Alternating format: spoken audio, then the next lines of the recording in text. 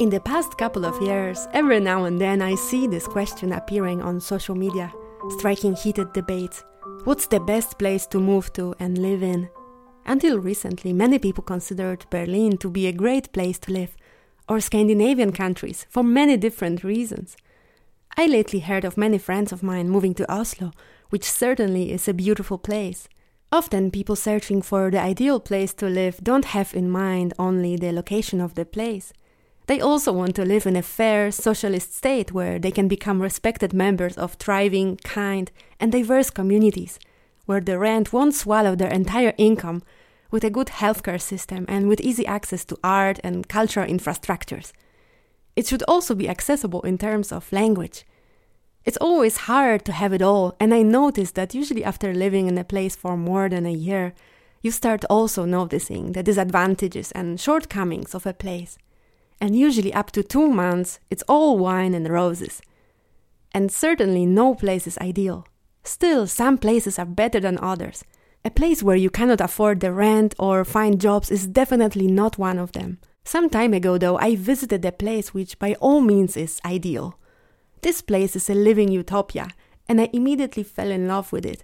It's called Auroville, which means the city of dawn, and it's located in the north of Pondicherry, in the state of Tamil Nadu in South India. Already the shape of the city when you look at it on a map is perfect and very symbolic. It's based on regular dodecagon, which is a geometric figure with sides of the same length and internal angles of the same size. The place is often described as an experimental and universal township. On the Auroville website you can read its mission statement. Auroville wants to be a universal town where men and women of all countries can live in peace and progressive harmony, above all creeds, all politics, and all nationalities. The purpose of Auroville is to realize human unity. And this is not only an empty hippie promise or wishful thinking. In Auroville, it is a lived and embodied reality that continues uninterrupted for more than 50 years, now with the second generation growing there.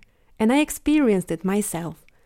Established in 1968, Auroville is situated on a former barren plateau that underwent deforestation because the trees from there were used as building materials.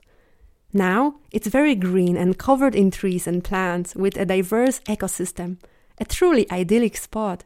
So not only a social utopia, but also an eco-utopia. What is also unique about Auroville is that its economy is based on the exchange and equal contributions of all members of the community, which consist of more than 50 nationalities. There are no monetary transactions, which means you cannot buy or sell there anything using money, because money is simply not being considered there. As a member of this community, you have the right to take and receive what you need to exist as a human being: housing, food, water, internet, electricity, clothes, books, etc. While you are also expected to contribute with your unique skills and services, whether you are an architect, scientist, musician, writer, also with manual tasks such as waiting tables, plumbing, cleaning, or care work. All are considered equal there and unpaid in a traditional sense, as we know it from the capitalist system of monetary exchange. In Auroville, no one owns anything on their own, and everything is owned collectively by the community. The city has a special legal status protected by Indian law, which protects its autonomy and prevents its division and ownership by any entity. Only serious and determined candidates are considered to become members of the Auroville community. The selection process is lengthy and can take more than 1 year because it entails a lifetime commitment. You can say that this place is an escapist illusion or a hippie dream that has nothing to do with reality, but this is the only place that I found that is as far from the neoliberal capitalist system as possible, that was able to sustain its claims for independence and autonomy for more than half a century as it continues to grow and thrive.